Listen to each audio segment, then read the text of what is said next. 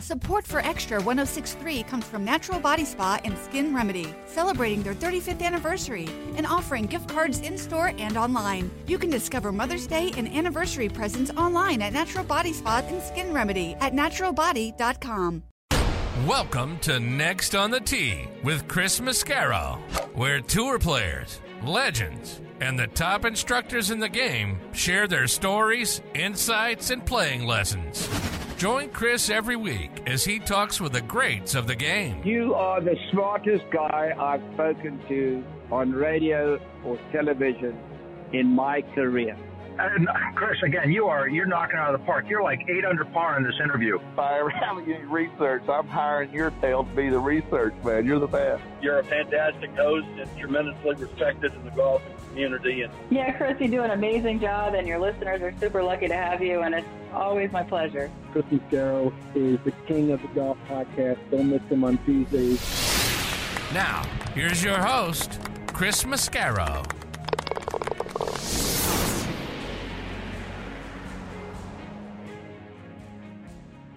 Hello, folks, and thank you for being here and joining me again this week on Next on the Tee. I'm your host, Chris Mascaro. I hope your week is really going well for all of you. It's been an exciting week here on the show. If you haven't had a chance yet to check out my conversations that I recorded while down at the PGA Merchandise Show, did one with PGA Tour Superstore President Jill Spiegel and two of the top instructors in our game, both of whom also happen to be great friends of the show, and Rob Strano and Debbie O'Connell. Those are up and available on your favorite podcast app. I also got to spend some time this week with Melissa Fitzgerald. Melissa played Carol Fitzpatrick, CJ's assistant on The West Wing, and that interview was so much fun to get to spend time with her and hearing her stories. That is also up and available for you, all of those places as well. So a lot of great content available for you this week on Next on the Tee. And now I get the honor of spending the next couple of hours with all of you and 4 fantastic guests. And I'm going to tell you who they are in just a moment. But before then, I want to send out very happy birthday wishes to my mother, whose birthday happened to be a little bit earlier this week. Mom, I love you so very much. Thank you for always being my biggest supporter. I love you, and I hope you had a wonderful birthday. Looking forward to spend some more time with you a little bit later on this week. All right, my friends, on to tonight's show. And leading off this week is going to be my long-lost cousin, John Mascari. Got to spend a few minutes with John at the PGA Merchandise Show. You're going to hear his thoughts on what he saw down there in Orlando. Plus, we'll get into the crazy world of the PGA Tour and professional golf. I'll also get his best career and golf tips that he's ever gotten over the course of his both golf career, business career, and playing career.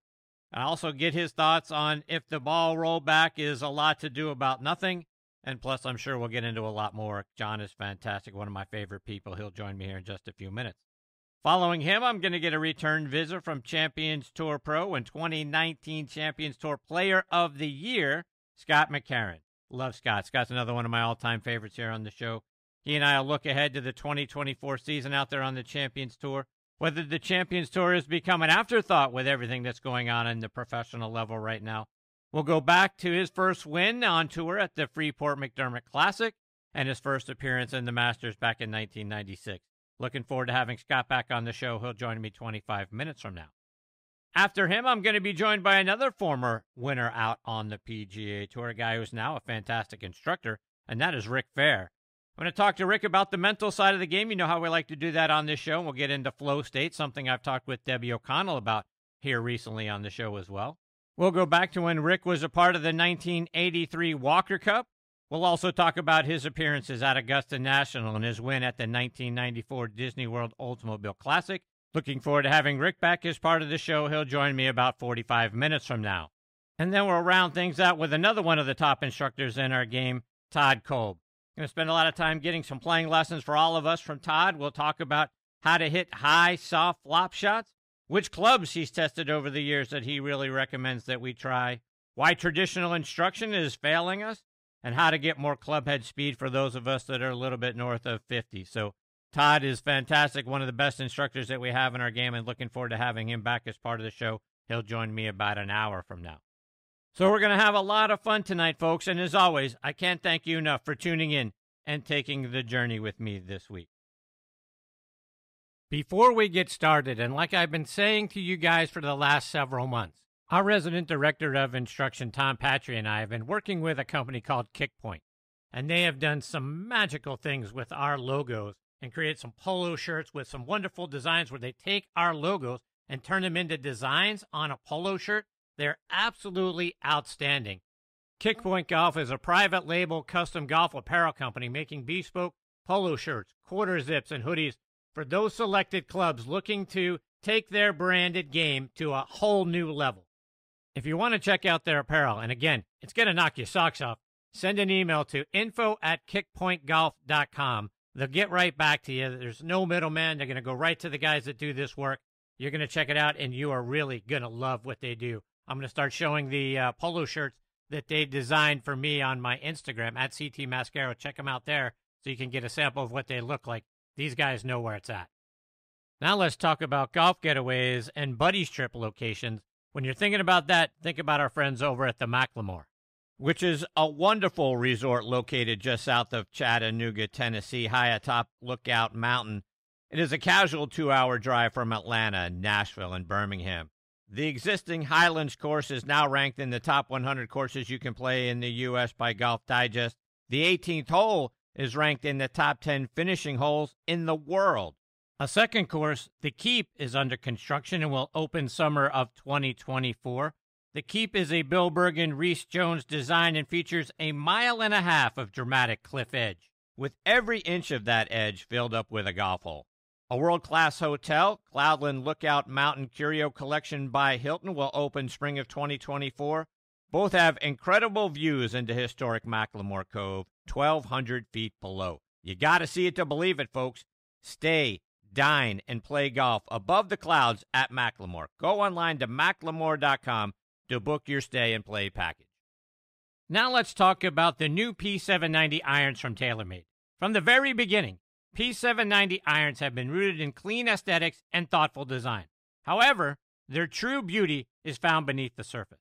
With AI-optimized weighting and speed foam air on the inside, every iron is uniquely designed to perform exactly how you need it to. As striking as they are on the outside, their true beauty lies within. Learn more about the new P790 irons from TaylorMade by checking out their website at TaylorMadeGolf.com. All right, now back with me is one of the top PGA professionals in our business and a member of the board of directors in the New Jersey section, and that is John Mascari. John is also the director of golf at Alpine Country Club in Alpine, New Jersey. He is also a member of Callaway's master staff, and he's been named a top 50 master teacher by U.S. Kids Golf. He co-hosts the On the Tee show on ESPN Radio up in New York, and it's always great having him back with me again this week on Next on the Tee. Hey, Cuz, how are you, my friend? I'm fantastic, Chris. How are you? I'm really good, thank you. It was great getting to see you for a few minutes at the PGA Merchandise Show. What'd you think of what you saw down there? It was great to see you, too. I thought it was very good. I was very impressed, Coming from the last few years, I think we're getting back to some pre-COVID levels. There was a lot of excitement, a lot of turnout. Some of the bigger companies weren't there still, but it doesn't make it a bad show. I got a lot of great info and some good tidbits, and I bought a lot of stuff, too. John, you are always the best-dressed man in any room. You are a fashion-forward kind of guy. Where's that fashion sense come from for you? Oh, we always dressed up on Staten Island where I'm from, so it's always that. No, Chris, for me, it was being around golf and being involved in the purchasing and golf shops when I was an assistant. I just got to see a lot of styles. I got to learn about clothing, and I was able to take some chances and risks because I would get free clothes from here or there, and I kind of developed my own personal style. But I think always you should dress how you feel, and if you feel good, you look good, and that kind of shines when you're walking around, I guess. So I guess I was looking somewhat decent. So, so what's your stance on the whole hoodies, joggers, all the non-traditional clothing items that we're seeing guys wear out on tour and on golf courses nowadays? Yeah, I love it. I think it's great. Anything that really that's fun, that's comfortable, that's makes the game more relatable, maybe I would say, is good for me. I don't disrespect the guys who are traditionalists and, button that top button and wear a cardigan or always will wear long pants. But if there's people on the golf course in a hoodie sweatshirt or a pair of shorts and sneakers, as long as they're enjoying the game, respecting the game, and getting out there and enjoying it with friends, that's good enough for me. All right, so you brought up the word shorts, and one of the things that we're seeing the guys over on Live Golf do is they get to play in shorts. And I was talking to one of your PGA professional peers, and that person says he couldn't watch last week's Live Golf tournament for more than a few minutes, even though it was the only live golf that we had on TV on Sunday. He didn't like it because guys looked unprofessional out there playing in shorts. What's your thoughts on PGA Tour players or Live Golf players getting to play in shorts? This question has been like pulled apart, twisted, mixed up, asked again at the PGA level for a few years now. And, it kind of all started with the pros playing in shorts in their practice rounds. And, I really don't have that much of a problem with it. I've kind of softened in the last few years.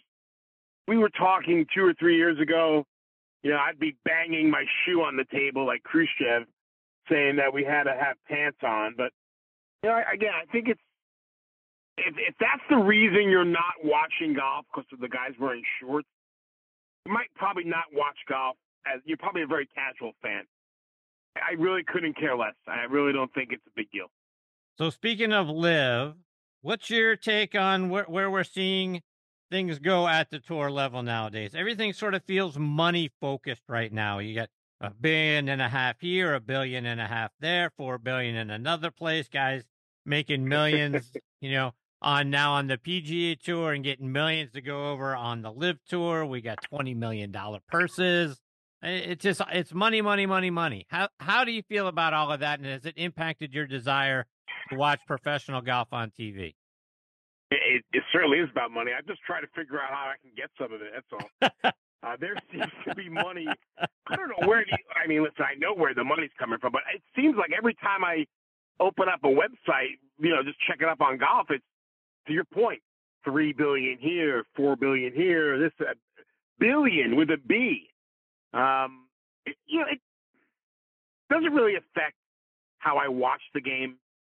I think I'm probably not the best person to ask because I'm finding golf wherever it's on TV. I'm looking for it. If we talk to maybe the casual fan, he might be tempted to swing one way or the other. I'm curious to see how Liv does this year after having another season under its belt. Obviously, with some more heavy hitters like Jon Rahm, that should help. I think their viewership is up. I think it was up this past weekend, but you also have to remember that it was a rain-shortened event on the tour. That probably may have had something to do with it as well. But I think they need to get a little more exposure on a streaming service or something like that to really start to move the needle.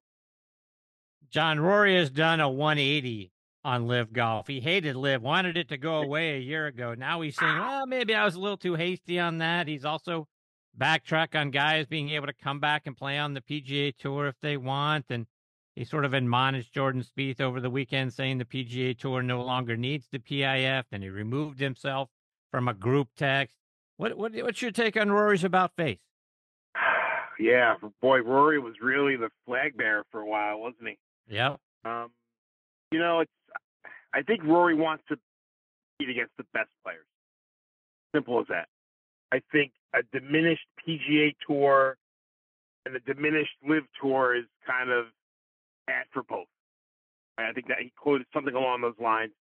I think he wants to play with the best, and if he's starting, I think he's realizing that money is not an object for the Live guys, right? The pockets are so deep. We're just going to keep on picking guys off and picking off the best players. So why not all come together? Let's figure it out. Let's have a great worldwide tour.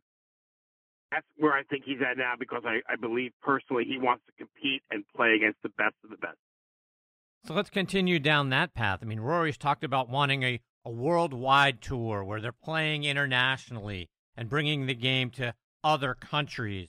He's also talked about like a Premier League sort of model where you've got the best of the best probably playing in this World Tour, and then relegation down to maybe some on the PGA Tour, maybe some down to the DP Tour. Maybe the PGA Tour becomes more like a Korn Ferry Tour, and then you've got the DP World Tour at that level too, and the best of the best ascend up to this World Tour. What direction do you think this goes? 100% playing worldwide. There's no doubt in my mind. Look at the LPGA Tour. They have a huge showing on the Asian continent. The NFL is going to have a team in London, Chris. It's going to happen, right? Right. The NHL plays games in Sweden and Finland, and they're regular season games. They're expanding the scope. The Yankees are playing in Mexico this coming year, right? Yeah. Think about that. It's a smaller world, and I use that term with air quotes. It's a smaller world. Getting these sports out to the masses, to people that may have never been able to see the sport, only grows it, right? It's going to become global. Don, let's switch gears a little bit, and I want to go back looking over the course of your career to this point. What's the best advice someone has given you along the way that made a positive impact on your career? I was always taught to never lose sight of your goals. Right? So you could put them on the back burner for a little bit, but never lose sight of them.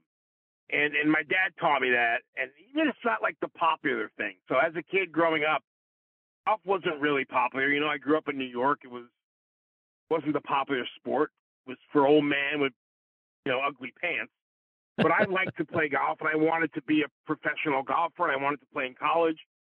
And that was my goal, and that was my dream. And it wasn't popular, but I wanted it. And that was important to me moving forward because, there's other things in my life that I wanted, or there's goals that I wanted to, reach for myself. And really having the belief in myself to do that, writing them down, looking at them, making them real, was always some great advice I got from my dad and from my family as far as don't worry about what you want, figure out how to do it. We'll support you, but don't brush aside your goals because of what someone says or what someone does.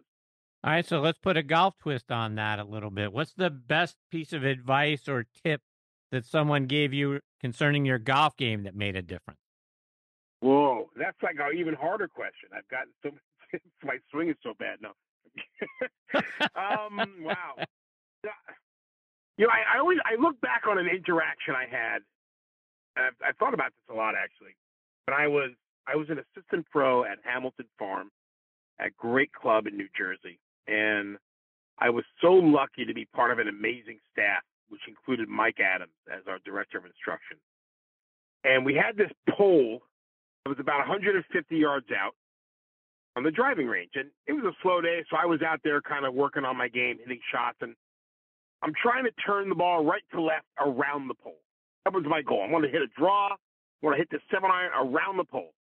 Great. And I'm swinging halfway back. I'm looking at how my hands are. I'm kind of checking the path, and ball is just either it's fading or it's not drawing. So I'm getting more and more frustrated.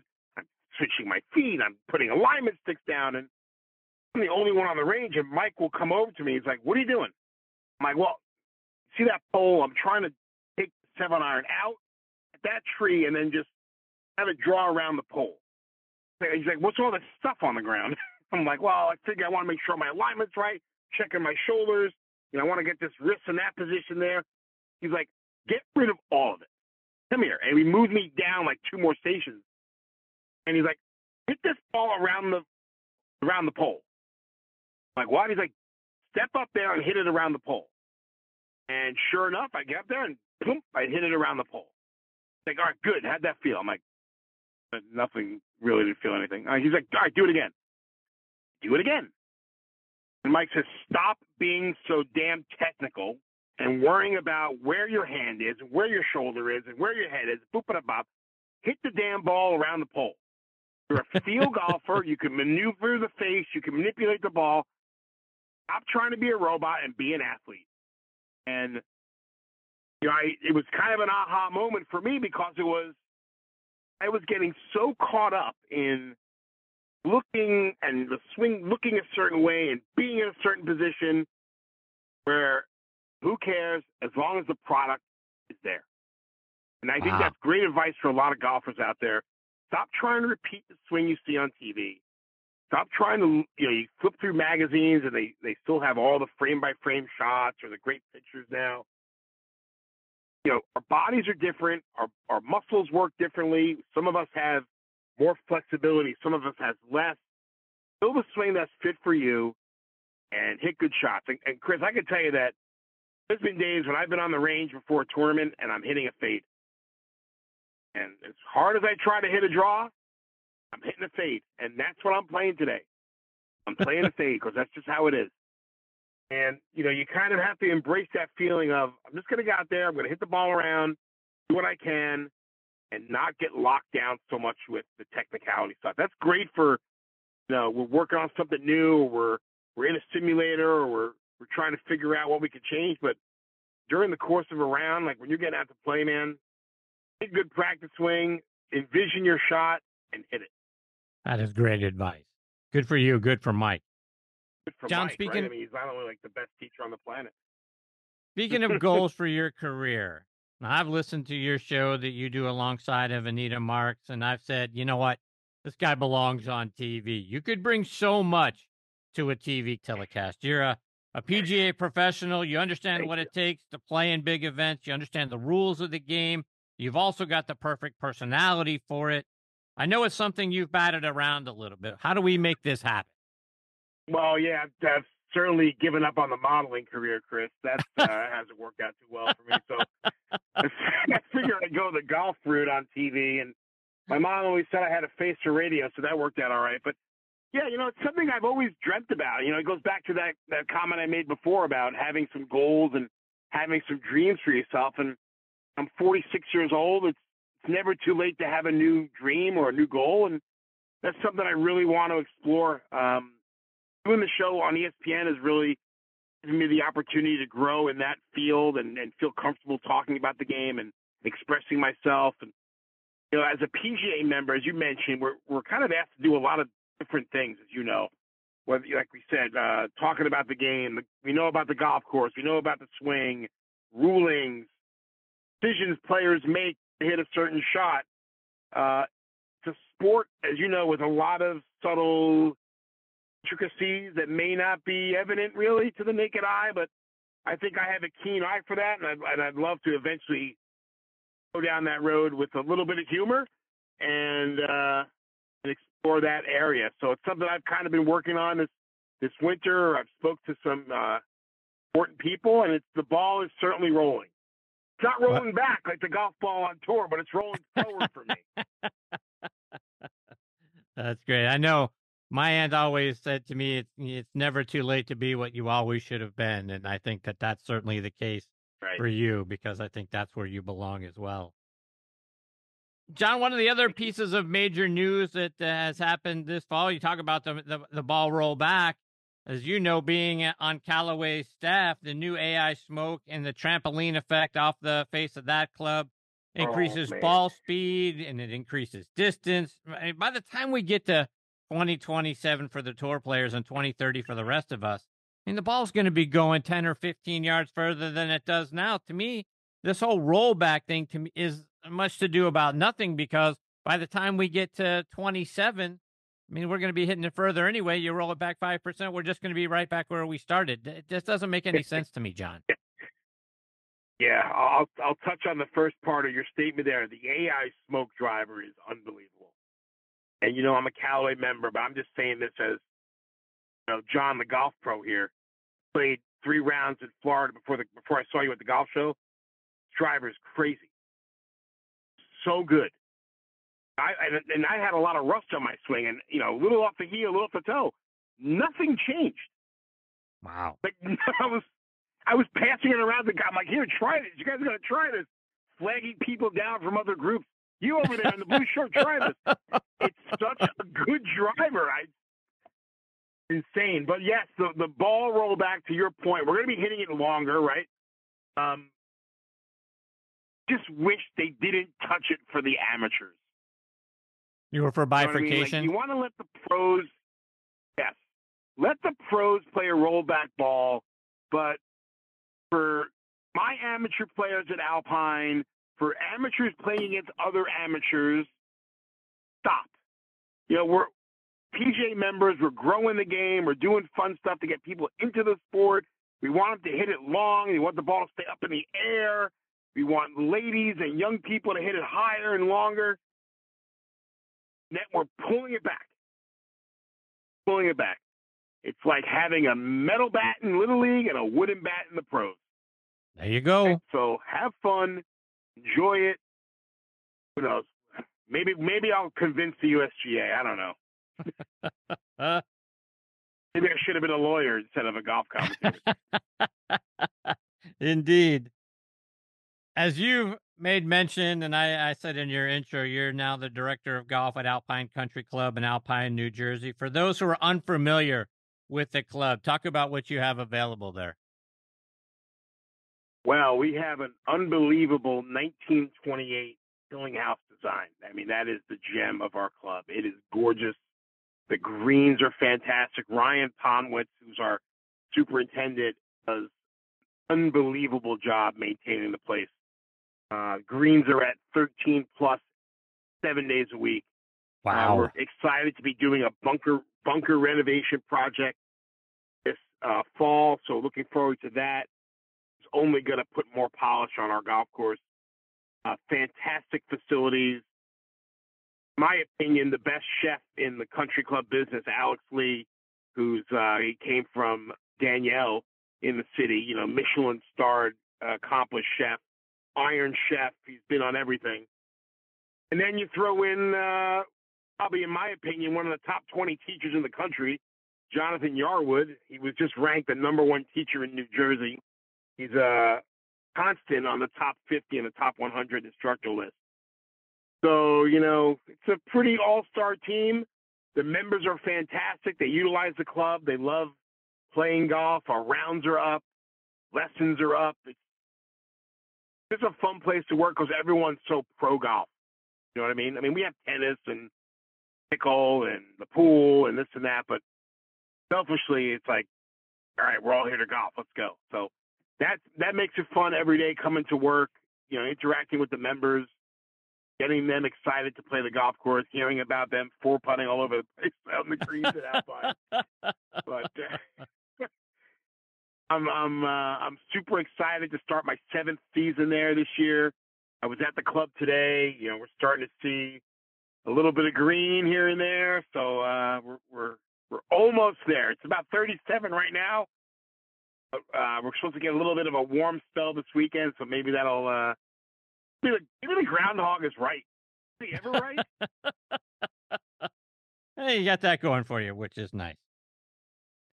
John, you've nice, mentioned your own show that you do along with Anita Marks there on ESPN Radio in New York. It's called On the Tee. Talk about your show and how our listeners can find it and tune in. Yeah, it's we're going into our 7th season. Myself with Anita on ESPN Radio New York, 98.7 FM, also available on the ESPN app. So if you're not around the New York, New Jersey, Philadelphia area, you can always find us on the app. Sunday mornings, it's perfect for golf.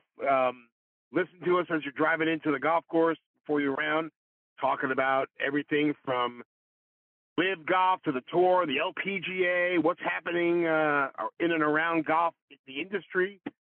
And, like I said, I could talk the wheels off the bus, so I'll talk about anything. So it's a fun show. It's great. Always kick it off Masters weekend. Usually Mike Tirico is one of our first guests, so it's nice to have him on. And we go from there to the end of the season. How can our listeners stay up to date with you, whether it's following you online or it's on social media? Yeah, you can check me out on social media. I'm on Instagram and the X platform, both under John Mascari, PGA, Mascari, not OI. Not to be confused with my cousin here. Indeed. John Mascari, PGA on social media. It's got a link to my YouTube page and some other fun stuff. So stop by, check me out, drop me a message. Love to grow our community for sure. Because it's always a lot of fun getting to spend time with you. You always make the segment so much fun for me to be a part of and for our listeners to listen to. I hope we get the privilege of catching up with you again soon. My absolute pleasure. Thank you so much for the honor of being on the show again, Chris. I appreciate it. Good luck, everybody. Play great golf this year. Thanks. There you go. Take care, John. All the best to you and the family. That is the great John Mascari, folks, at John Mascari PGA. You heard him. That's where you can find him. On the Tee is the name of the show that he and Anita Marks do up on ESPN Radio in New York. He is just a fantastic individual. Boy, I just love spending time with him and having him as part of this show. And then, like I say, I got to spend a little bit of time with him down at the PGA Merchandise Show. And I mean it sincerely. A finer dressed man you will not find. That guy has got an amazing fashion sense. And then is a great player and obviously a director of golf up at Alpine Country Club, doing great things there and within our game. And another thing I mean sincerely is it just doesn't get more fun than having John as part of this show or having him as part of a telecast. I think he belongs on TV. I think he would make each broadcast a lot of fun to be a part of, and hopefully he gets that goal accomplished very, very soon. Coming up next is going to be 2019 Champions Tour Player of the Year and one of my favorite all-time guests, and that is Scott McCarron. Before I get to Scott, I was talking with Eddie Dry, VP of Domestic Sales for Srixon Cleveland Golf, at the PGA Merchandise Show earlier this year, and I said, Eddie, I like your CBX full-face wedges. How can they help an average player like me play better? Here's what he had to say. An average player, I use one, and I'm in some lies that you can't even believe. And I need all the help I can get. And the face is bigger, and the grooves go all the way up and all the way out to the toe. So if you hit it on the toe, you miss it, bam, there's a groove. So I like that. So I carry a 58. There you have it, folks. Try the new CBX full-face wedges from Cleveland Golf. I also want to give a shout-out to my friends over at On Point Golf and their great On Point ball marker. Get the #1 ball marker in the game of golf. On Point is the only three-dimensional ball marker out there, with alignment technology and a removable coin that is approved to use according to the rules of golf. As you know, putting is all about line and pace. Mark your ball with On Point, engage with your three-dimensional ball marker, and have more confidence in your line, execute the putt, and you're going to lower your scores. Do what the likes of Jim Furyk, PGA professionals, and amateurs alike are doing now. They use the #1 ball marker in golf and they lower their scores. You know Ken Duke and Thongchai JD. They won for the first time on the PGA Tour in 2023, and they were using an On Point ball marker. Get yours at onpointgolf.us and make more putts. And oh, by the way, you can also customize the removable coin for any club, event, or corporate outing. They make really great tee gifts and custom products. That's also going to help lower your score. I use On Point ball markers. Mine is black and gold, 3D black golf ball with a gold line down the middle to help me line up my putts. It's like having a 15th club in my bag. It's helped my game. Why wouldn't you let it help yours? Again, onpointgolf.us. See what I'm talking about. Order yours today. Now let's talk grips. I want to tell you about Lamkin grips. Every shot, as you know, has its own unique feel. The trick? Feel comfortable with each one. And comfort is built into the very DNA of Sonar Plus Black Grips. Composed of their Genesis material that provides supreme comfort and durability, with their fingerprint technology, creates a strong connection and unforgettable touch. The game changes from shot to shot. The feel in your hand shouldn't. Lamkin, feel is everything. All right, now back in next on the tee with me is 2019 Champions Tour Player of the Year, Scott McCarron. Let me remind you quickly about Scott's background. He's from Sacramento, California, played his college golf at UCLA, where he helped them win the 1988 NCAA National Championship. He graduated with his degree in history. He won 3 times out on the PGA Tour, 11 more times so far on the PGA Tour Champions. Like I say, in 2019, he won the Charles Schwab Cup plus the Jack Nicklaus Trophy for being the Champions Tour Player of the Year. Added the Arnold Palmer Award for being the money list winner. And it's always a privilege when I get to have him with me here on Next on the Tee. Hey, Scott, how are you, my friend? I'm doing great, Chris. How you doing? I'm fantastic, thank you. Good. So, Scott, we've just gotten the Champions Tour season kicked off this past week. You've gone out there at Waialae and you had a top 30 finish there. How you feeling? I know you had some physical issues in the past. How you feeling out there? Actually, Chris, I'm feeling great. Ankle is fully healed. My game's good. Looking forward to playing the next couple of weeks. We go to Naples next week and then all the way to Morocco. I'm excited for I think my 7th, 8th year now on the PGA Tour Champions, and can't wait to get this thing really going. So, Scott, and I was just talking about this with John Mascaro. You mentioned you guys are going to Morocco. It feels like with everything that's going on with Live Golf, everything that's going on the PGA Tour, the infusion of money and all that sort of thing, that we might be edging towards a tour where it's sort of like what Greg Norman always wanted back in the 90s, a world tour, bringing the game to other parts of the world that hasn't seen it before. What are your thoughts from what you're seeing? Are we starting to sort of baby step our way to something like that? I think so, Chris. I think it's something that's long overdue. I think the PGA Tour over the years has kind of hurt some of the other tours, Australia, Europe, Asia, where we could have maybe partnered with them and done some good things around the world to really grow the game globally. And I think we're headed toward that direction now. I think it'll be a good thing. Now, obviously, if you're a PGA Tour player, you're going to have to travel a lot more. But I think it's good for the golf game in general to grow this thing globally. And I think that's kind of where we're headed. How do you feel about the structure? How could you envision something like that working? Because if we're going more global, I mean, the guys aren't going to be playing, 40 weeks out there. So some events here in the States, you would think would have to go by the wayside or become more Korn Ferry Tour-like. And then on the DP World Tour, maybe something like that happens there, that now you're replacing those with whether we're going to Morocco or, to your point, to Australia or South Africa or wherever it might lead us to. Something is going to have to fall by the wayside. Do you feel like this is kind of be? I've heard Rory talk about like a soccer league, right? Like the Premier League, where you've got the World Tour, then you've got these other tours, and guys go up to the World Tour, maybe get relegated back down. So all of that sort of structure, how do you think that all fits together? Chris, I'm on the Champions Tour now. I kind of worry more about what we're doing on the Champions Tour and not what they're doing on the PGA Tour or Live. But you're asking me, I think that you could do something where you move them around, 3 or 4 events. You go to a Morocco, a South Africa, Australia. Maybe the next year you go to Japan, you go to Singapore. You could move it around every year where you don't have to play, let's say 10 or 12 events outside the United States, maybe 3 or 4 events, and you move it around every year to different places. Because every place you go, it'll be one of the biggest sporting events in that area. So that's one way you could probably make it work. And I would say that, you're probably going to see at some point Live guys and PGA Tour guys playing together again. I mean, we need them.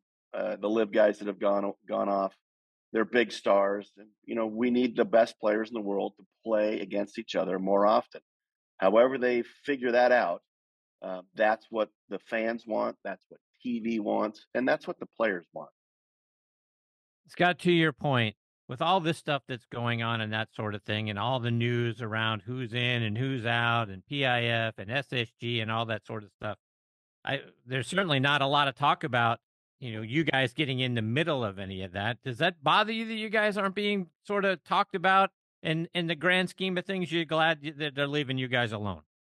No, I think the product on the PGA Tour Champions is fantastic. I mean, the guys that are out there playing are still phenomenal players. These are Hall of Fame players. And for people that are from 40 to 80, we're the most recognizable names as opposed to these young kids in the PGA Tour. I can't tell you how many people I talk to say, I don't recognize any of the PGA Tour players' names anymore, but I know all of you guys because I grew up with you. So I think the PGA Tour Champions is in a great spot. I mean, obviously, we've got Tiger Woods in 2 years is going to be coming out and playing with us. And he's told myself and he's told a lot of the guys he's going to play some on the PGA Tour Champions. Is that 7? Is that 10? I'm not really sure. But every time he plays, it's going to be huge for us.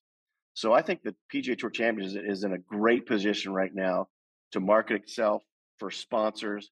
We're not involved in all the other stuff that's going on between the PGA Tour and LIV and DP World. We're kind of like an island a little bit, but we're a very recognizable island. And we put out a great product. We do a great job in the Pro-Am pairings parties. Everybody shows up. It's a little more laid back and a little more personable than it is on some of those other tours. So let's take that a step further, because to your point, if and when Tiger Woods decides to play a number of events out on the Champions Tour, suddenly that's going to be the highest rated tour on the planet. Everyone's going to tune in to what happens on the Champions Tour for those weeks. That really puts a shift on what's going on. I think that's going to turn all of the tours on their ears. I mean, well, I think that's it will. Be huge. I mean, it'll be huge. And I do believe, like you said, I think if Tiger plays and when he plays, I think we would beat every tour in TV ratings that week, at least for the short term. If Tiger's playing well and competing on the Champions Tour, which I'm sure he will, that we will do very, very well in TV ratings. And I think at that point, we've got to start preparing now for that. I mean, it's 2 years away.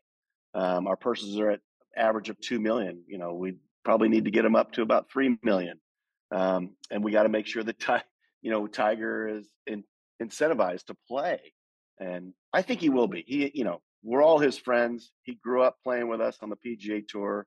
The camaraderie out there is a lot of fun. And I really do believe he's going to come out and play. But our PGA Tour champions guys got to start preparing now for that. And we can't wait till the last minute. Yeah. So what do you think that does to the rest? I got to believe it when the ratings go through the roof and Tiger plays in a U.S. Senior Open or a Senior Open Championship and the ratings are through the roof. Whoever the tour commissioner is at the time, if it's Jay Monahan, he's pulling his hair out. He's going, we did all this work with whatever happens with LIV and the PGA Tour and SSG and all of that. And now this week, everybody's watching the Champions Tour. Again, we're all part of the same family. So I think that's still okay. And hopefully that whoever is commissioner at the time will enjoy the fact that the PGA Tour Champions is kind of getting its just due. These guys are great players and they deserve it. And I think that Tiger Woods is going to bring a lot more viewers to our tour. And I think as a whole, it just brings the whole product up to another level. Scott, switching gears a little bit, I read a story that you came back to golf after taking some time off early in your career to help your father in the family business. And you did come back after you went to a senior tour event at the time, the Rally's Senior Gold Rush Tournament. You built yourself a longer putter in your garage, which then helped you get excited and to want to go out and play again. Is that story accurate? Is that how it happened? Yeah, it's very accurate. As a matter of fact, yeah, I kind of quit golf for about 4 years after college and saw a bunch of those Champions Tour guys putt with a long putter, made my own. I went and played the tournament a couple of weeks later, and I won it. And then went and signed up for the United States Mid-Amateur. I was 25 at the time and made it to the quarterfinals. That's really what kind of got me back into golf. And if it wasn't for seeing the Champions Tour guys playing at my home course at Rancho Murrieta and some of those guys putting a long putter, I would not be playing golf for a living. So I'm very thankful that I saw those guys putting with it. And it's been, I've actually putted with a long putter longer than any professional alive now, playing for the last 30 something years. God, speaking of your home course at Rancho Murrieta, they dedicated a clock to your father, who we lost back in 2022. And earlier that day, you played golf on the North Course there. You made a hole-in-one. Had to be an incredibly emotional moment for you. What was that like? Yeah, it really was, Chris. And my wife and I and my sister and my mom had a clock dedicated to my dad, one of those, those big, huge clocks going on the first tee. And we were going to have the unveiling at 2:00. So my wife and I and my son-in-law, Clay Fisher, decided to go play 9 holes real quick before the unveiling. We had maybe 80 to 100 people coming to the little ceremony. And sure enough, on the 6th hole, I hit this shot. And as soon as I hit it, I said to Clay, I turned to Clay and I said, that's going in. It's like a 200-yard par 3. And it took one hop and went right in the hole. And it was just an incredible moment, very emotional. I kind of put it out on Twitter right after I made that hole-in-one. And it was, very telling, quite a story. My dad is obviously still watching from above. And to have that happen on that day, my 17th hole in one, and I hadn't had one in a long time, was very, very special. Scott, when you won your first tour event at the Freeport McDermott Classic in New Orleans, you started the final round. You had a one-stroke lead going in over Tom Watson. And I read that Johnny Miller, even though you guys are both California guys, really kind of scoffed at you on the driving range, thinking that you were going to win that event, thinking that you thought you could win that event over Tom Watson. How much did that fuel you that day to prove him wrong? Yeah, that's a great question, Chris. Johnny and I actually grew up at Silverado Country Club in Napa with Johnny. He was one of my boyhood idols and heroes growing up. And so to be on the driving range and Johnny's announcing, and Johnny kind of came over to me and said, "Hey, you're in the hunt, but what are you trying to just get out of this?" And I looked Johnny right in the eyes. I said, "Johnny, I'm here to win." And he kind of laughed. He said, "Yeah, like whatever." So I was trying to, obviously prove to myself and prove to Johnny that this little snot-nosed kid from Silverado that used to follow him around all the time had what it takes to win on the PGA Tour. So it definitely fueled me. And Johnny didn't really mean anything by it. That's Johnny just being Johnny. And I love him dearly. And, he kind of spurred me on. And again, it made me realize that I wasn't here just to get experience.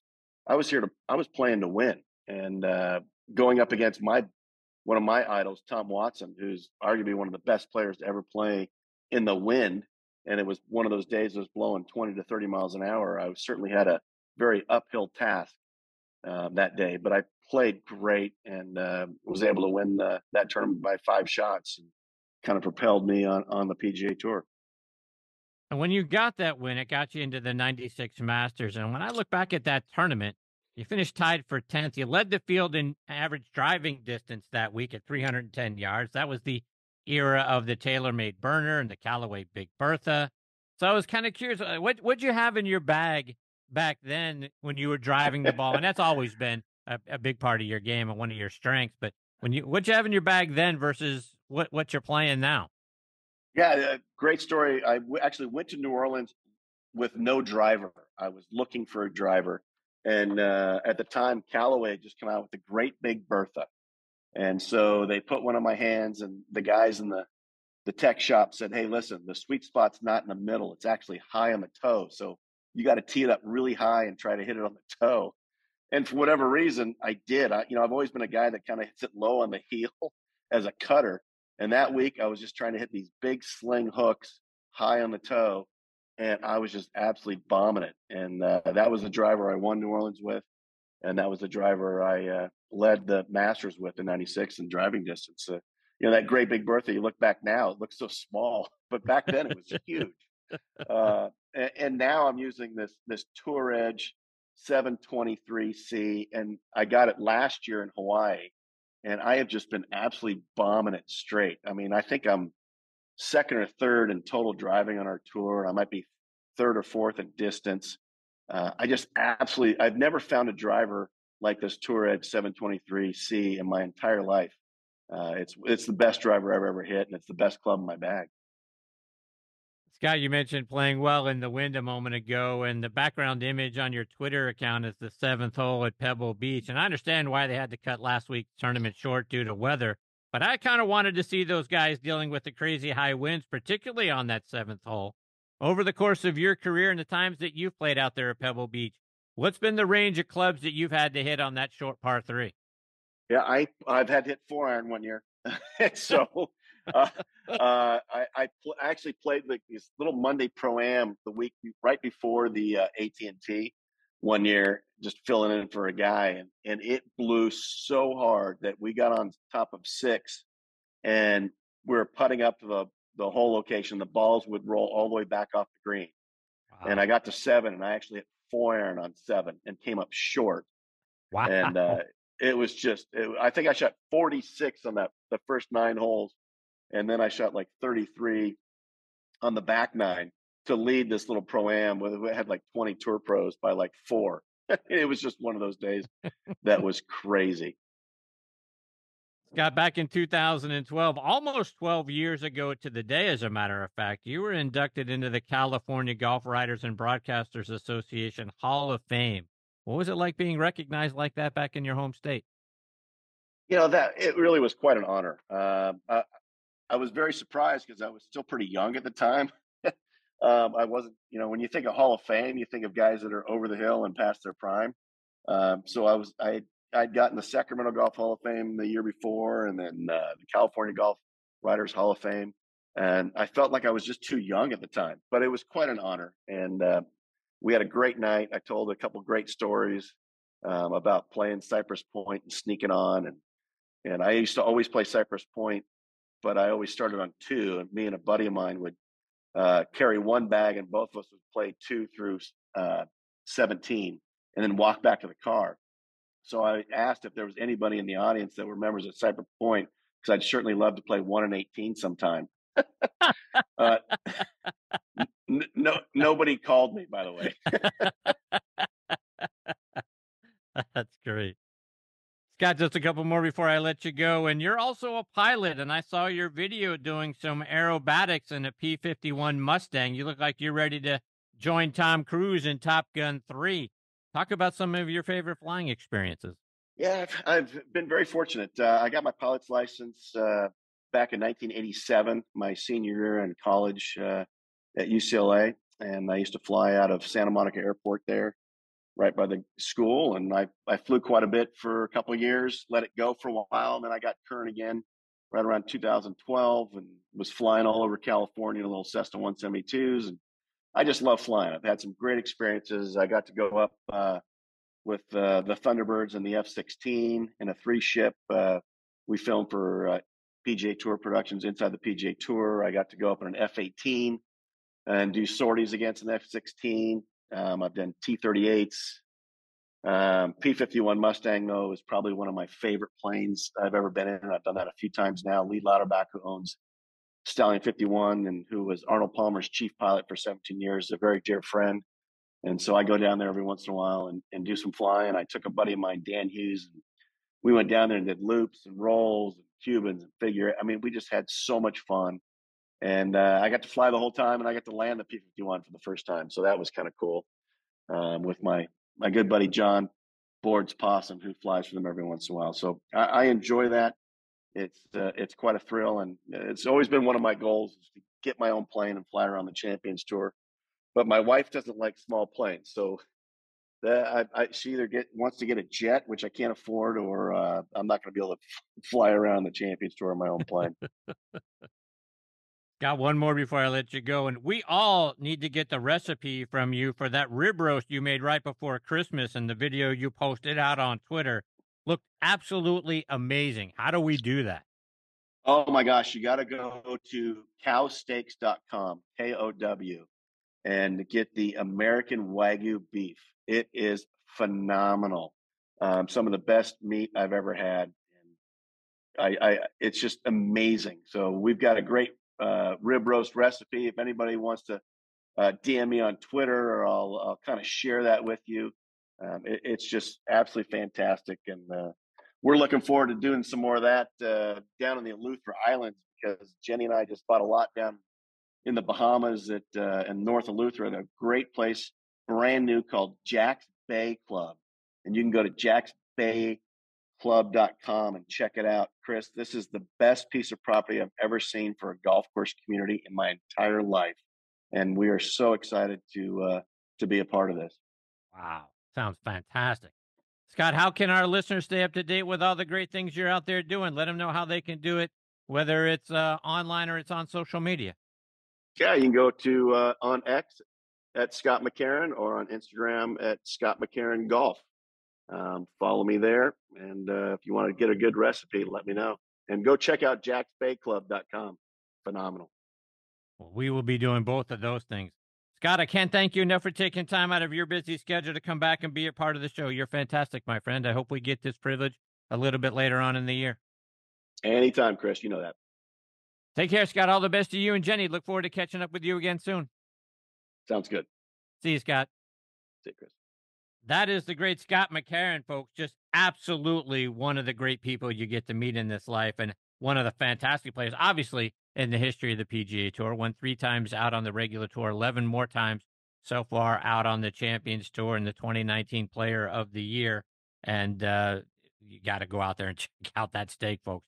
Cowsteaks.com, KOW steaks.com, and the American Wagyu beef. That video that he did, man, I was so jealous. I got to be able to do that come the holidays this year, even just, on an average Saturday or Sunday.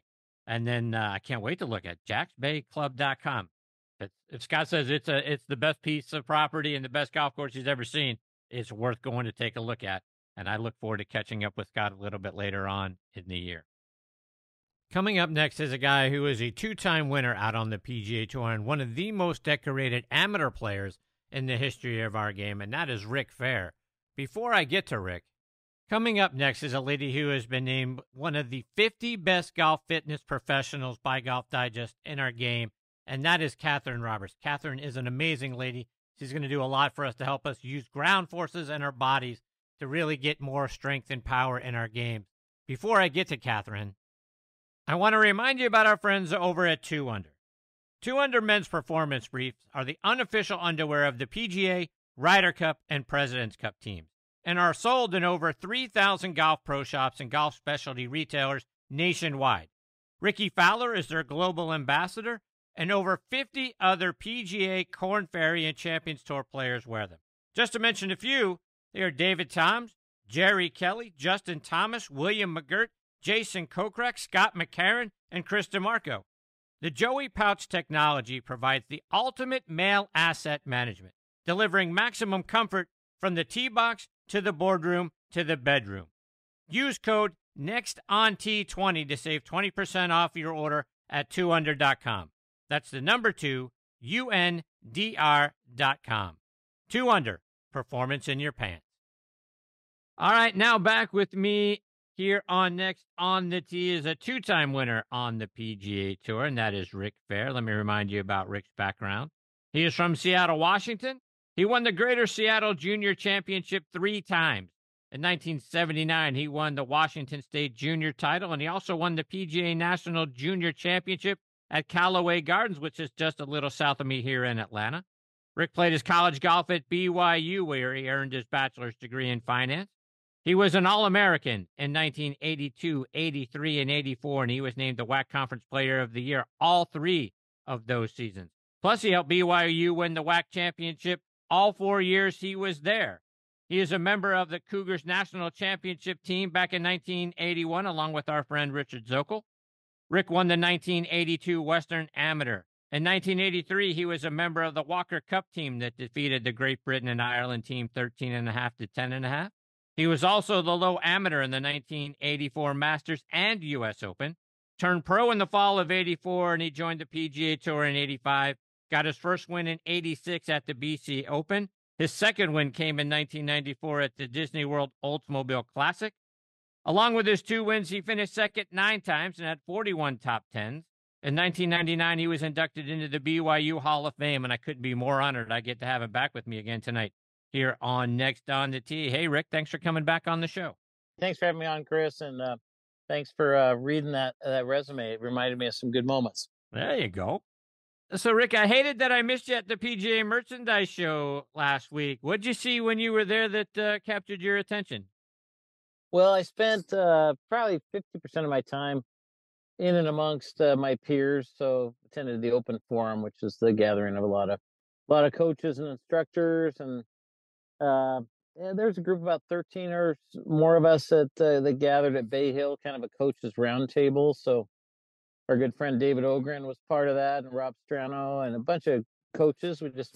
So anyway, I spent a lot of time with my peers. I'm in coaching now, I did spend a little bit of time on the floor. Yeah, I'm sorry I missed you.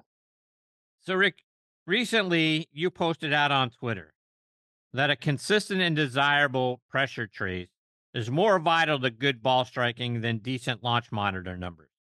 Talk about that and why that's the case.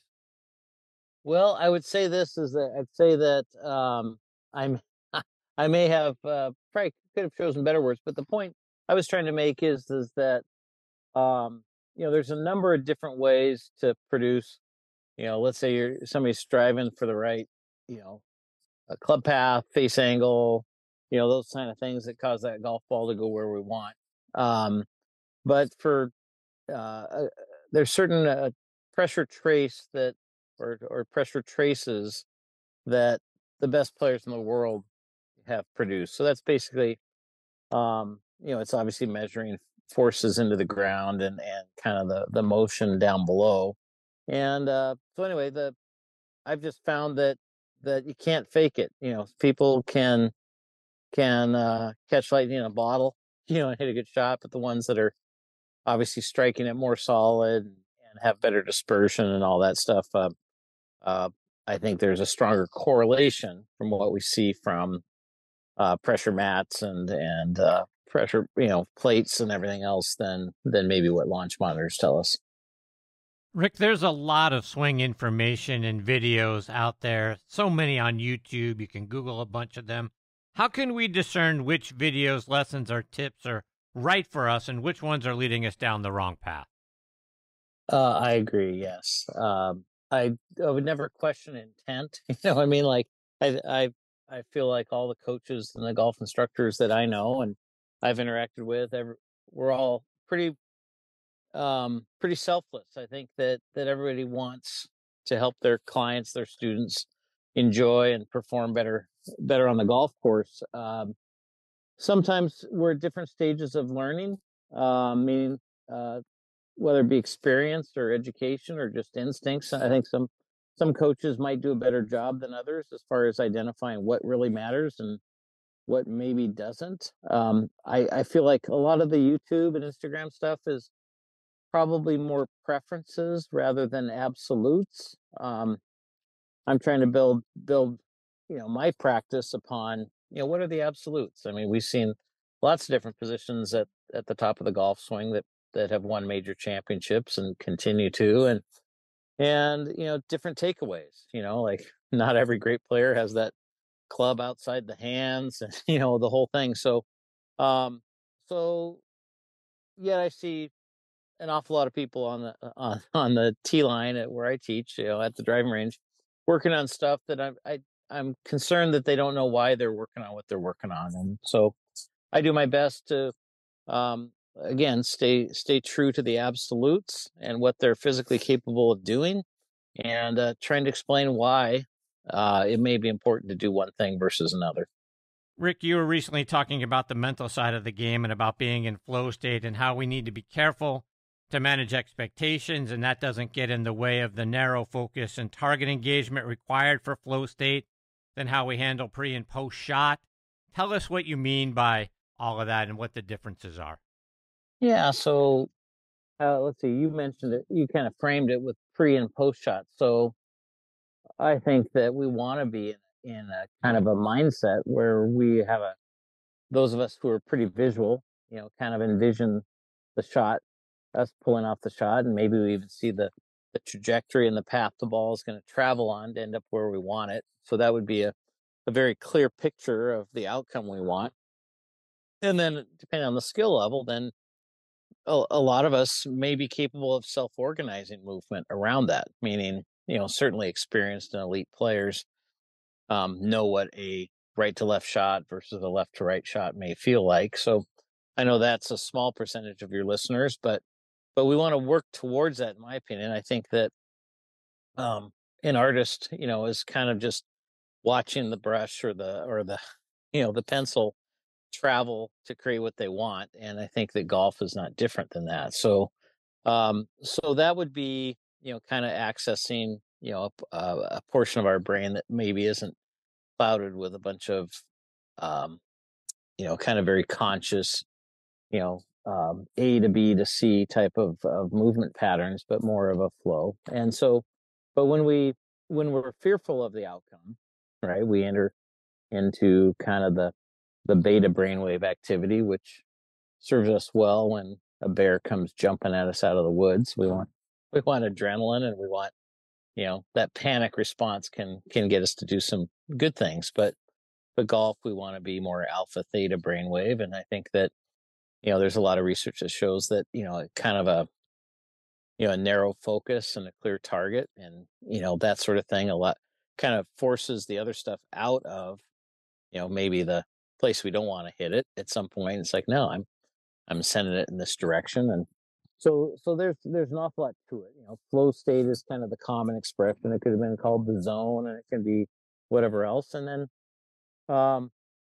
there's an awful lot of talk now about mindset and detaching ourselves from the outcome, right? So we're pretty self-critical in a post-shot environment where we hit a poor shot, and most of us go into, well, what did I do wrong in my swing, and the negative self-talk of I suck and everything else. And so managing all that is not easy, right? And I think all of us struggle with that to some extent. But the good news is that here in 2024, there's a lot more attention on that, far more resources to access and people to access that can help people play more freely, perform better, and enjoy the game more. And so it's a big part of it. I have commented that, obviously, the on-course reporters or the guys in the tower, may comment, oh, you made a bad swing. And the question I would pose is like, well, but where did that quote unquote bad swing come from? And I think that at that level, I think most often it's like there, was a negative thought, or, somebody was not in flow state. And so anyway, I think it's a very important part of performance and should be trained along with a technique. Rick, taking what you just said there a step further, a lot of success in tournament golf has to do with our mental approach and how we are treating ourselves and our brains and being able to deal with pressure. How do you teach your students to deal with pressure that comes with competing in tournaments, particularly if we happen to find ourselves with a narrow lead coming down the stretch? Yeah, my style would be, certainly to steer people along the path, whether it's a formal program, whether it's, going through my buddy Rick Sessinghouse's flow code program, or maybe they're learning from, Dr. Raymond Pryor has a great book out now, and Golf Beneath the Surface, and has some wonderful practical stuff that really applies to our lives in general, not just golf. So there's that formal kind of mindset, the sports psych sort of approach. But then also I feel that for players, especially those who find themselves in a competitive environment, I think there's a technique, from a technique standpoint, we want to build something that performs fine when we're not in flow state, meaning, you're scared to death and you can't calm your heart rate, and your breathing is not under control, and everything else, that you still have a way to get it in play or get it on the green or whatever you got to do, or make that 5-footer. So I come at it from both angles, because I think it's aspirational, but I'm not so sure it's realistic that you're going to execute every shot in that flow state. So we want the panic shot to be fine and not destroy your round. Something you just mentioned a moment ago, calming the brain. When we have a 5-footer that we've got to make, because to your point earlier that you made, we tend to project ourselves into, I need to make par here, I need to make this birdie, I've got to do this thing. We start to be outcome oriented. But how do you calm the brain down when it's a pressure putt that you really got to make? Yeah, again, I hate to say it, that it's multi-pronged, but there are certainly aspects of focus, learning to narrow that focus. Like, okay, you can't stop that bad thought that don't miss this, or you've got to make it, but you can just let that pass by, and then just really focus on the line and the feel of getting it started on that line. And again, that's training, experience. The more times you've done it in competition, hopefully we're, learning how to handle it. But certainly, that whether it be breathing technique, everything else that can help create the physical state where you can do it. And then there's the kind of framing what it actually is. Like, just like there's a lot of golfers that throughout the years that have done well because they have balance in their life, and their identity is not in the outcome, and they recognize that the significance of that, there are more important things in the world. And so for example, some players that may be men or women of faith, sometimes that's helpful, right? That they know there's a bigger picture than whether or not you make the cut or get into the playoff or whatever. So that's not really a mind trick or a cop out, but I think that people who aren't people of faith, they have this access to the same sort of techniques. And I think and that's where detaching from outcomes, just get in, make a good decision, process things well, execute, and then, move on. So, that's a tough one to do, right? Because,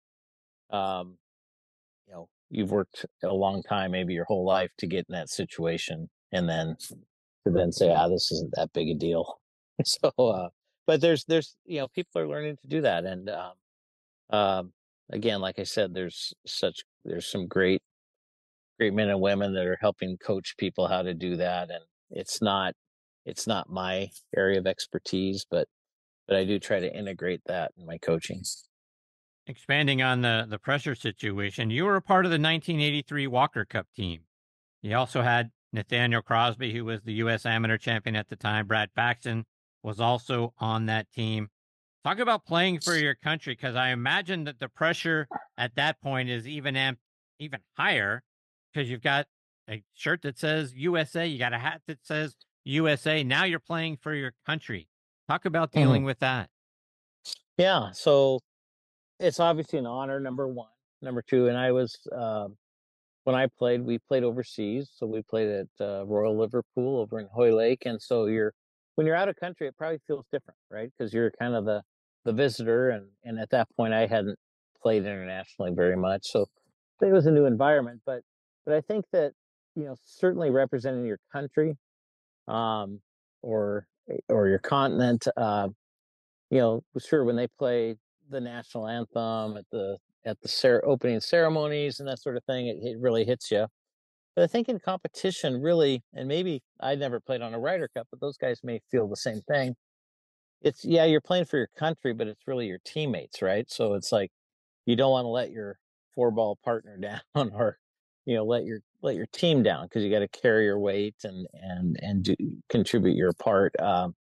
So that's what I have felt typically in a team event. And obviously I haven't played anything really like a Walker Cup since, but I played in we had a mixed team tournament every December. I played in that with an LPGA player, and I played in a few where, I had another PGA Tour player as a partner. And, you always, because you run the risk, you make a mistake, you can deal with letting yourself down, but when you let your teammate or your partner down, it carries a little more weight. So that's where I felt a little bit more pressure.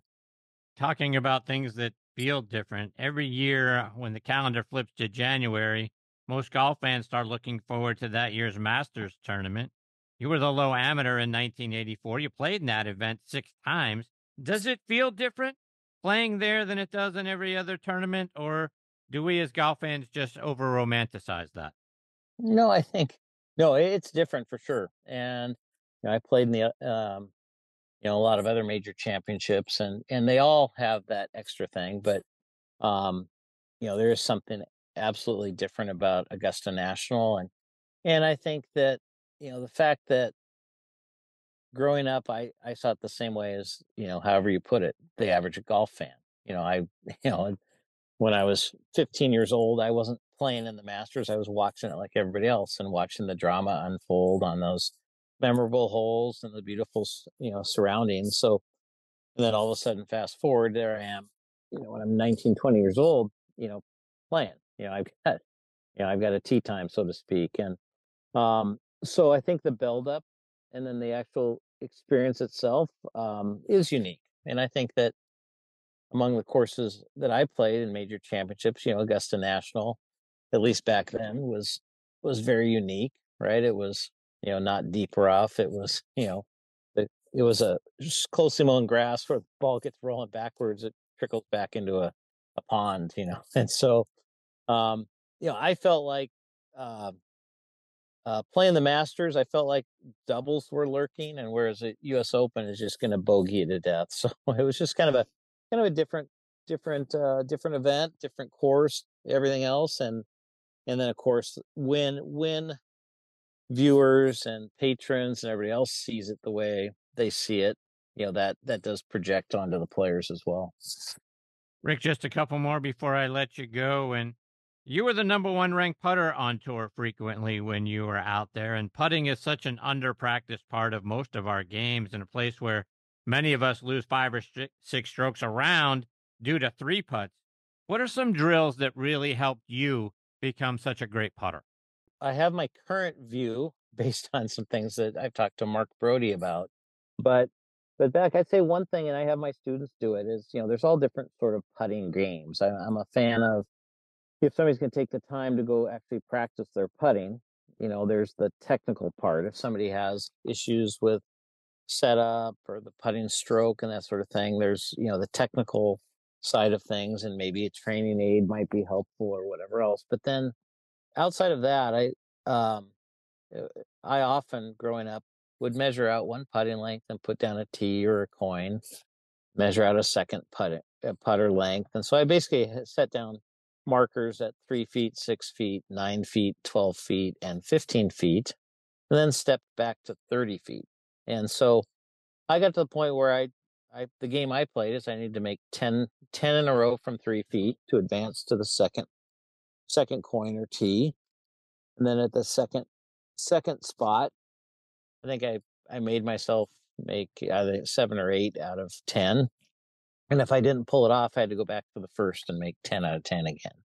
Anyway, you work your way through, set a little target on each one. And then eventually from 30 feet, I had to make 1 and 2 putt all the rest. And so the reason I mentioned that is I didn't know it at the time, but whoever introduced me to that challenge understood that, I'm hitting putts that matter, and I'd even feel a little bit of pressure. It's like, okay, I've made 8 in a row. I got to make the next 2, or I got to start all over or whatever. So there was each putt that I struck had significance. And so any game that adds that element, because it's easy to just go out on the putting green, grab 3 balls. Why do we grab 3? Because typically they come in a sleeve of 3.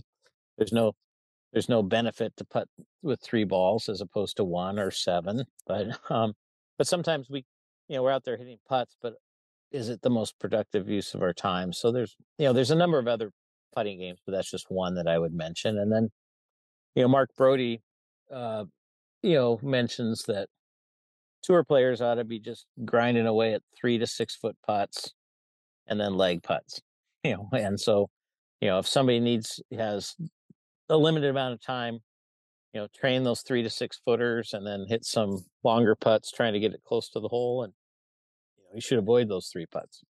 Rick, you're up there in the Seattle area now. And like we've been saying, you're a great coach up there. For folks who want to come get a lesson from Rick Fehr, or maybe on video, if that's possible for those of us in other parts of the country, but we really want to work with you, how can we do it? Great question. So I was wanted to be more accessible to the general public. So now I'm at a course in the Seattle area named by the name of Golf Club at Newcastle. So I've got my own business going up there. Best way to find me is fehrgolf.com, or Twitter and Instagram. It's at fehrgolf. I'm not doing as much of the online stuff, but if somebody has interest, they can certainly reach out to me. I do that basically via the Coach Now app. So if somebody wants to reach out via email or direct message me, we can certainly take a look at swings. I've just moved away from sort of the individual swing analysis stuff. I feel like there's plenty of that out there, and my coaching style, I like to go a little deeper and more in person. So, but certainly, hey, if there's somebody off there in Delaware that wants to wants me to take a look at their putting stroke or their swing, they can reach out to me. Rick, you're the best, my friend. I can't thank you enough for taking time out of your night to come back and be a part of the show. You're fantastic. What a wonderful instructor you are now. I hope we get the privilege of staying in touch and having you back as part of the show again a little bit later on in the year. Anytime, Chris. You're the best. I appreciate you. Rick, take care, my friend. All the best to you and your family. We'll catch up soon. All right. See you, Rick.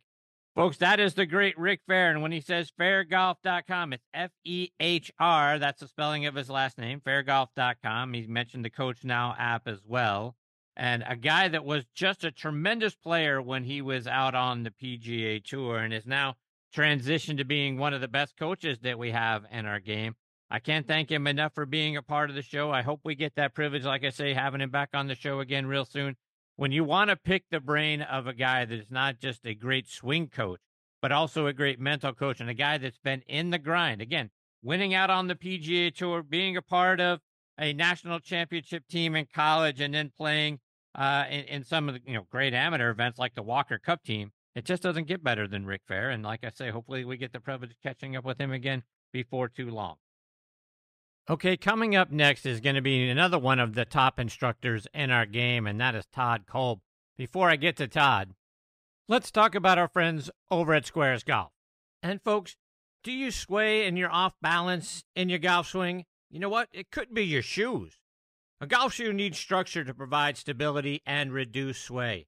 How can you tell if your shoes lack structure and are hurting your game? If you can hold your shoes by the toe and heel and twist it, toss it. Squares was designed for the perfect balance of structure and comfort. Isn't it time you tried Squares? Try the new Speedbolt at squares.com. That's SQAIRZ.com.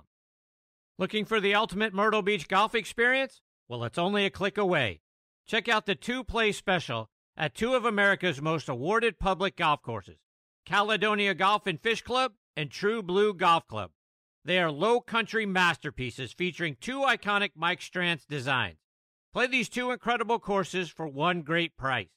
Visit CaledoniaGolfandFishClub.com to learn more about the two-play special and book your tee time today. Again, that's CaledoniaGolfandFishClub.com. All right, now back in next on the tee with me is another one of the top instructors in our game, and that is Todd Kolb. Todd played his college golf at UNLV in New Mexico State. He was named first team All-Big West in 1993, and later that year he also became a member of the PGA of America. He opened the Todd Kolb Academy at Willow Run Golf Course in Sioux Falls, South Dakota in 2000. Golf Digest named him the 2022-2023 top instructor in the state of South Dakota. Previously, he was the 2008 Minnesota Teacher of the Year, and that year, oh, by the way, he finished tied for fourth in the Minnesota PGA Professional Championship. He was the 2010 and 2014 Dakota Chapter Teacher of the Year. In 2010, he was also the medalist for the U.S. Open local qualifying. You've probably seen Todd's instructional videos on U.S. Golf TV, YouTube, or on his own site, toddkolbgolf.com. He's written a wonderful instructional book titled The Bad Lie, Why Traditional Golf Instruction is Failing You and What to Do Instead. You can go get that out on Amazon.com, and I am delighted that I get to have Todd back with me here this week on Next on the Tee. Hey, Todd, how are you, my friend? Good, Chris. How are you doing? I'm fantastic, thank you. Todd, I got to ask you, did you make it down to the PGA Merchandise Show this year? You know what? We did actually. It's always a fun week to get together and see some, see a lot of old friends that you only get to see once a year. And of course, kind of wander the floor and see what else is out there and kind of new. But yeah, we made it down. I felt like the participation was higher than normal. And then I've seen it a couple years past, which speaks, of course, to the growth of the game. And it's always a fun week. Speaking of seeing something new, did you see something down there that really captured your attention? Well, a couple things. One of the things that was, there's always some new training aids and some different things and some remakes of old ideas, which is always kind of fun to see. But in my opinion, there was definitely a move towards, you can see the simulation of golf or golf simulators or indoor golf, whatever you want to call that. You can see that part of the industry really starting to take off. The advancements that have been made in home golf simulators over the last 5 or 6, 7 years has been tremendous. So, with the technology behind that, it's pretty impressive. That was kind of, I guess, the one thing that stood out to me. Todd, one of the themes of tonight's show has been discerning between good golf tips and those that really aren't going to help us much, which kind of fits in line with your book, Why Traditional Golf Instruction is Failing You. Talk about why that is. Why is golf instruction out there designed more for top-level players, not average golfers like me?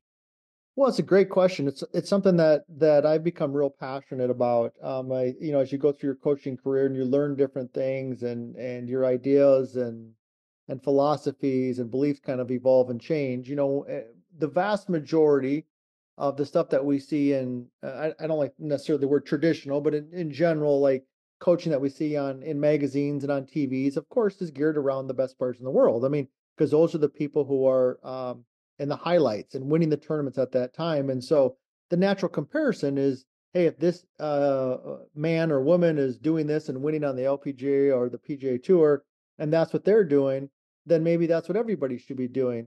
But what I believe and what I've really come to realize over the last, probably 10 to 15 years is that the differences in body styles, ability to practice, talent levels, where golf fits into life, really can dictate what type of golf swing we're capable of and what really works for us. So I think, just by default to think because the best player in the world does A and B, that Walt, who's 72, should be doing that, I think is a little bit of a dangerous position to be in. So that's kind of our take on it. We like to evaluate the person and give them information that's more geared towards, where they're at in life and from a physical ability, and then also from, where golf fits in for them.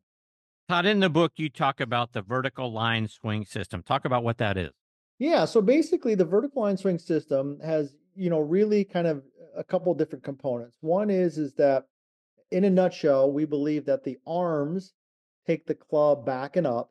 So the primary purpose of the arms is to take the club backwards and upwards, along with some around, but for the most part back and up, and that the pivot or the body turn takes the club around. So in its most simple form, the golf swing is the arms take the club up and the body or the pivot takes the club around. And when we combine those two together, then we get the up and the around that we need in a good golf swing.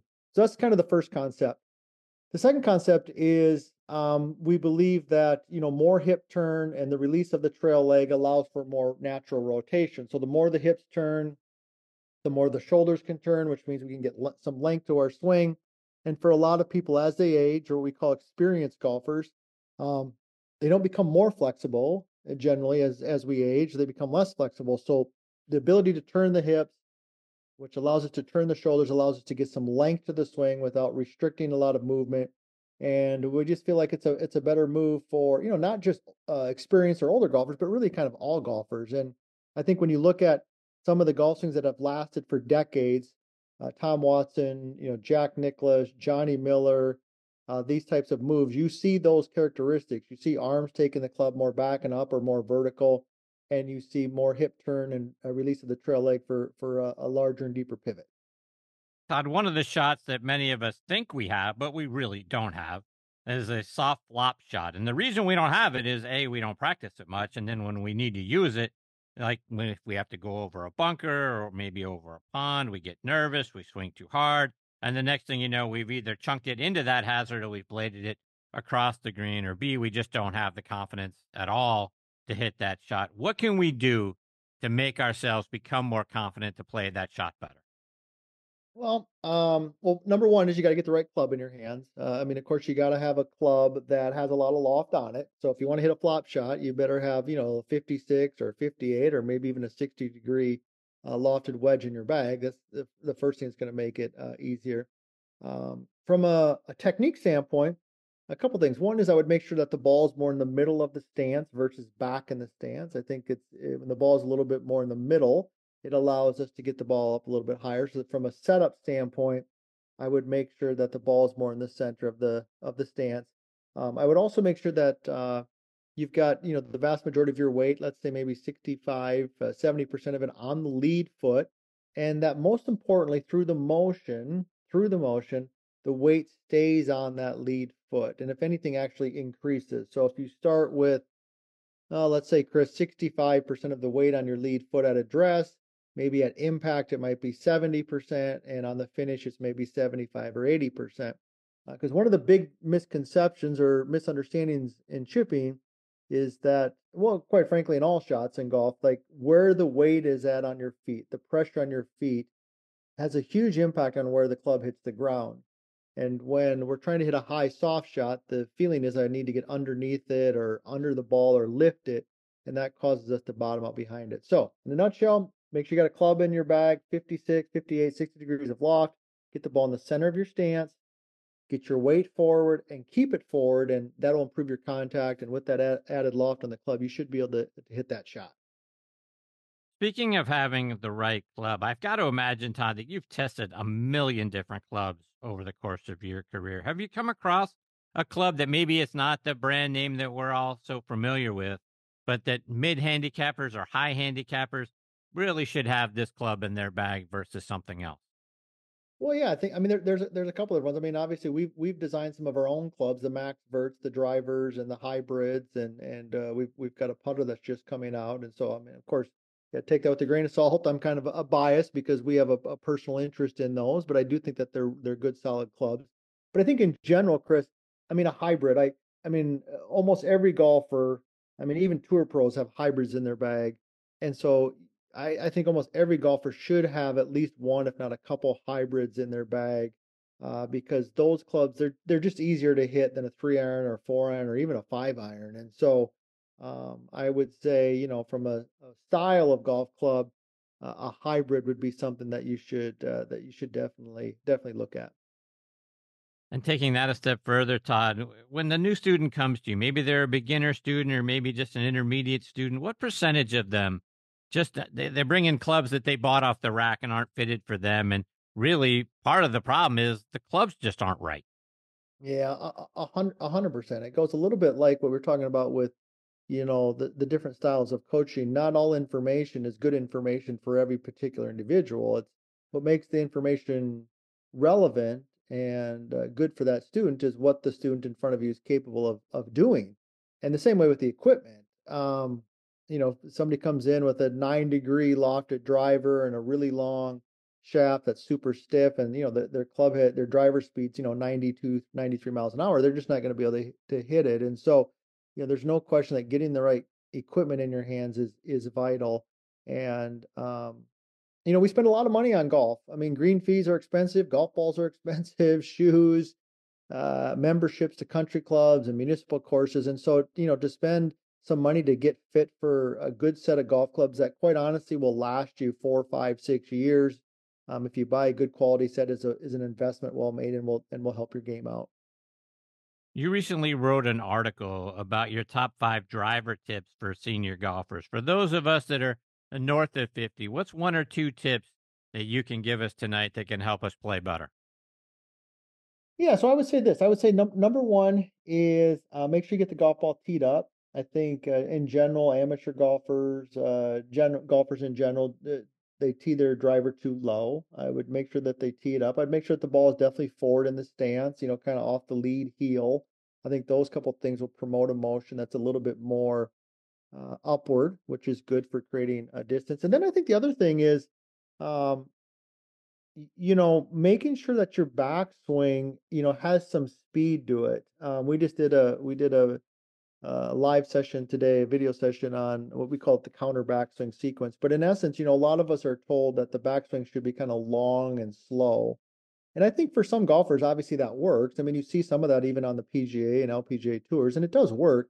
But I think for golfers, as you said, north of 50 or 40, you know, they want more speed. And so get the club moving, get it going early, get some speed earlier in the swing, in the backswing, and that will help you in the downswing. I would say the last tip would be, I really like my students to, you know, kind of hover the driver behind the golf ball.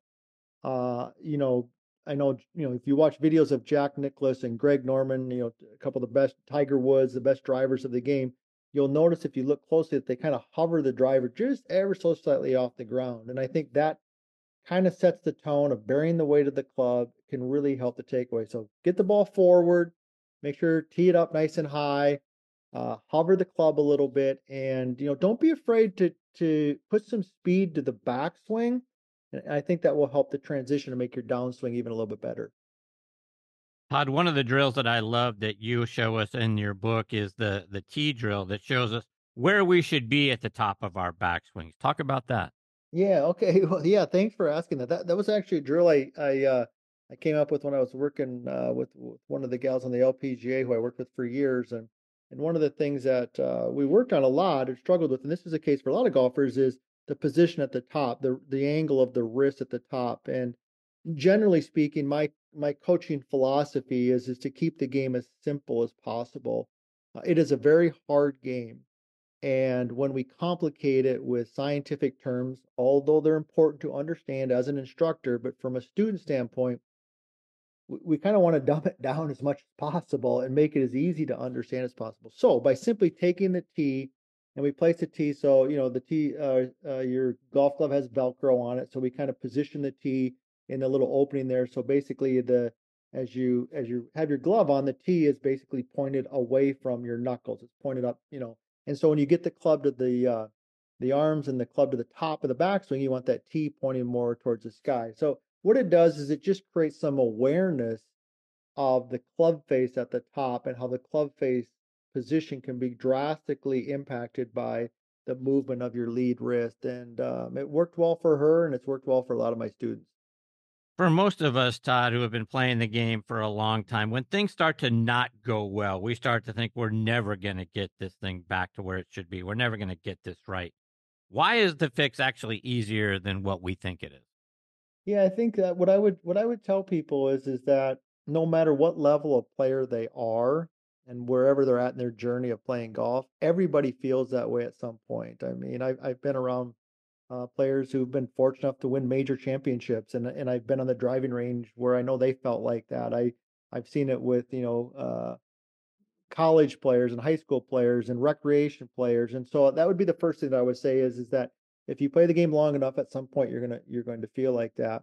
But it's those moments, quite honestly, where most of the learning takes place. It's kind of those struggles and really reflecting on, okay, what's really happening, what's going on. And so I think really, as you can kind of tell, my feeling is that we're all kind of on this journey together, and part of the role of a good instructor is to kind of guide that journey and bring things forward. But ultimately, we as individuals kind of have to own it and understand what is it that ticks for me. And so when you're in those moments where you feel just kind of lost, just take a moment, try not to be emotional about it, and just reflect on, okay, what am I feeling and what's going on, and what were maybe some things that I was doing when I was playing well, and that can kind of help us, hopefully get back on track.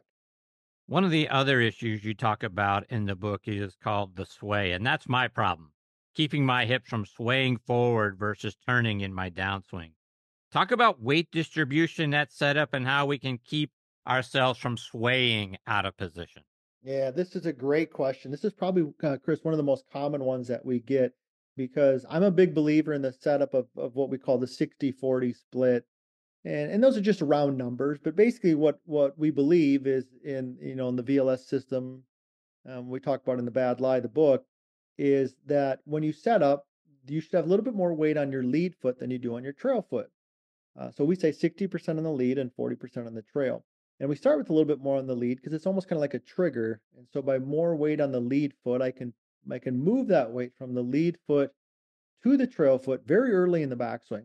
And the percentages can kind of vary based on your style of swing and things like that. But generally speaking, by the time you're halfway into your backswing, you probably will have 70 or 80% of your weight on your trail foot at that moment. So you've kind of almost reversed it. You started with 60 on the front, and then very early in the backswing, now you've got 60, 70, 80%, depending upon the club and on your trail foot. And that movement of pressure, that movement of weight is one of the ways we create speed and power. Now, when we do that, the key there is that you want that weight or that pressure, shall we call it, to stay on the inside of the foot, on the inside of the trail foot. And if you do that, then it's a good load or a pivot. It's not a sway. When the weight goes to the outside of the foot, okay, that's when we get into like a sway and we can get into some real problems. Now, I would say this, in my experience, I'm not a physician, I'm not a physical therapist, but in my experience, most golfers, when they release the trail leg a little bit, release the trail knee a little bit, they tend to make that move much easier. But when they restrict that movement, when they keep their trail knee really flexed, or they don't pivot and turn their hips, that's when they tend to sway because they just don't have the flexibility to kind of complete that backswing. It's interesting all the things you've talked about so far, Todd, because what I've always been told in my past is that in the backswing we are loading the weight into our trail leg And as we start to transition, then we move the weight forward into our lead leg. But that sounds very different from what you're saying, because 60-40 or some amount thereabouts should already be in our lead leg even before we get, into the downswing. So that's a very different approach, because now I'm not transitioning weight from my back leg to my front leg. The majority of it's already there. Yeah, well, yeah, so just kind of for clarification, so we start with more on the lead foot, and then early in the backswing, yes, that goes towards the, so it starts lead and it definitely goes trail, so if I'm a right-handed golfer, I start with more weight on my left foot. And then in the backswing, I'm definitely increasing weight onto my right foot or my trail foot. Yeah, 100%.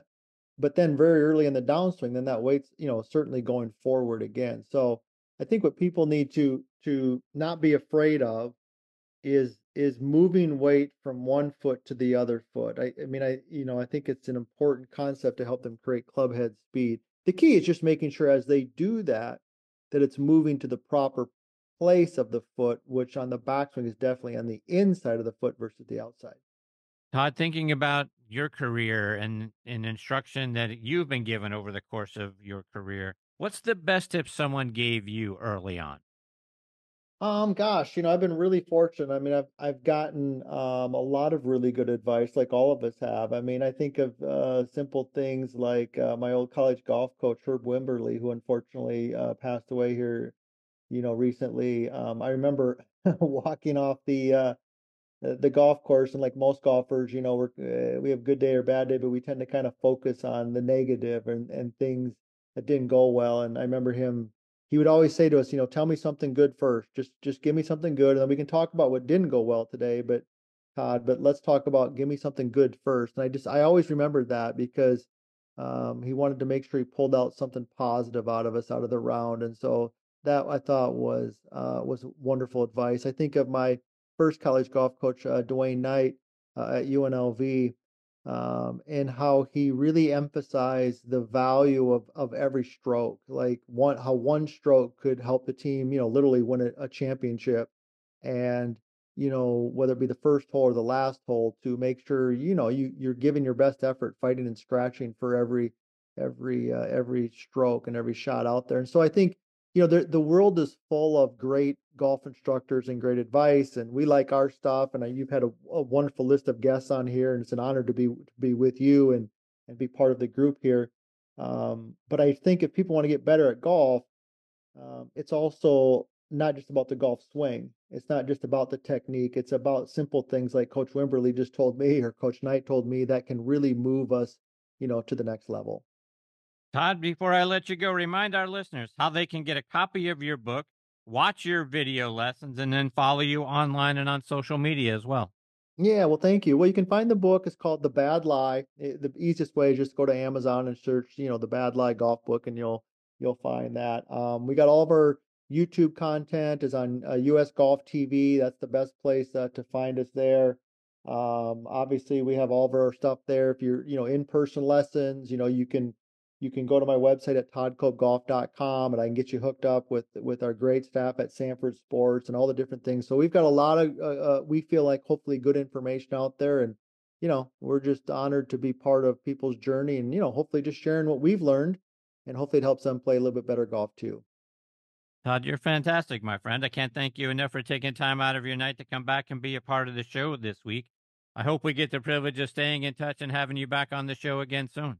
Well, I hope so. I appreciate Chris. And like I said earlier, it's an honor to be part of I saw the list of people you had here, so it's pretty impressive, and I'm just grateful to be part of it. Thank you very much.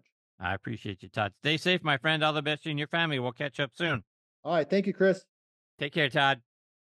Folks, that is the great Todd Kolb. Kolb is the spelling of his last name. At toddkolbgolf.com is the website, and then you can find him out on US Golf TV and the great things that he is doing there as well, and get a lot of really good golf swing content. And again, be sure to go out and check out the book.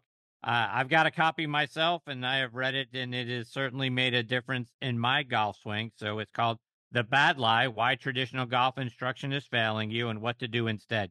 And as Todd mentioned, you can find it out there on Amazon. So He's fantastic, and I hope we get the opportunity to have him back on the show again before too long. All right, my friends, it is time for me to put a bow on this edition of Next on the Tee. My sincere thanks again to John Mascari, Scott McCarron, Rick Fair, and Todd Cope for joining me this week. Scheduled to join me next week are our resident director of instruction, Tom Patry, of course, will be back. Former PGA Tour pro John Inman will make his next On the Tee debut, as will another former PGA Tour pro, Barry Cheeseman, will join us as well. And then we're going to round it out with Robert Morris University head men's golf coach Steven Shingledecker. So, folks, it's going to be a really fun show next week. I hope you'll come back and be a part of it with us. Quick reminder for everybody, you can find the show available as a podcast just about anywhere you get your podcast content. In particular, we are out there on the Pittsburgh Tribune Review site. So just go to triblive.com, click on sports, and then podcast, and you're going to find the show available for you free front and center right there. You can also find it on Good Pods, Apple Podcasts, Spotify, Amazon Music, Audio Boom, Player.fm. And as always, my thanks to the folks over at Good Pods for making this show one of their recommended podcasts. So please download their free app and stream your favorite podcast right there on your favorite device.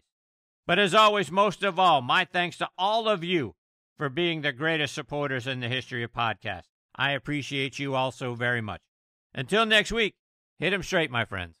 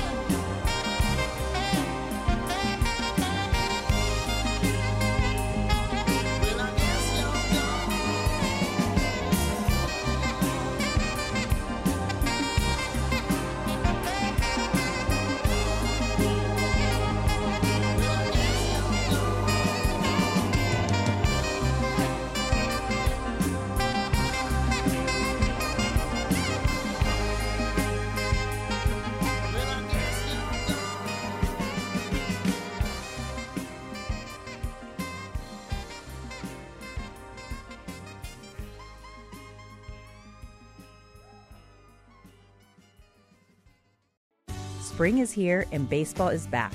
You can't forget the Derby. I love the hats. Do you have yours yet? My hat? I treated myself to a whole outfit. If you want to be able to treat yourself, then you should check out the Nest Savings Account at LGE Community Credit Union, where they want you to reach your savings goals faster.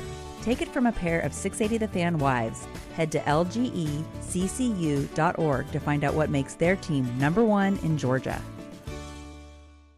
Support for Extra 106.3 comes from Natural Body Spa and Skin Remedy, celebrating their 35th anniversary and offering gift cards in-store and online. You can discover Mother's Day and anniversary presents online at Natural Body Spa and Skin Remedy at naturalbody.com.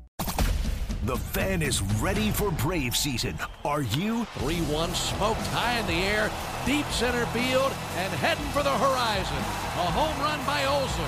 We're streaming every game of the Braves 2024 season free on the 680 The Fan app. So make sure you download it now and don't miss a pitch of the Braves this season.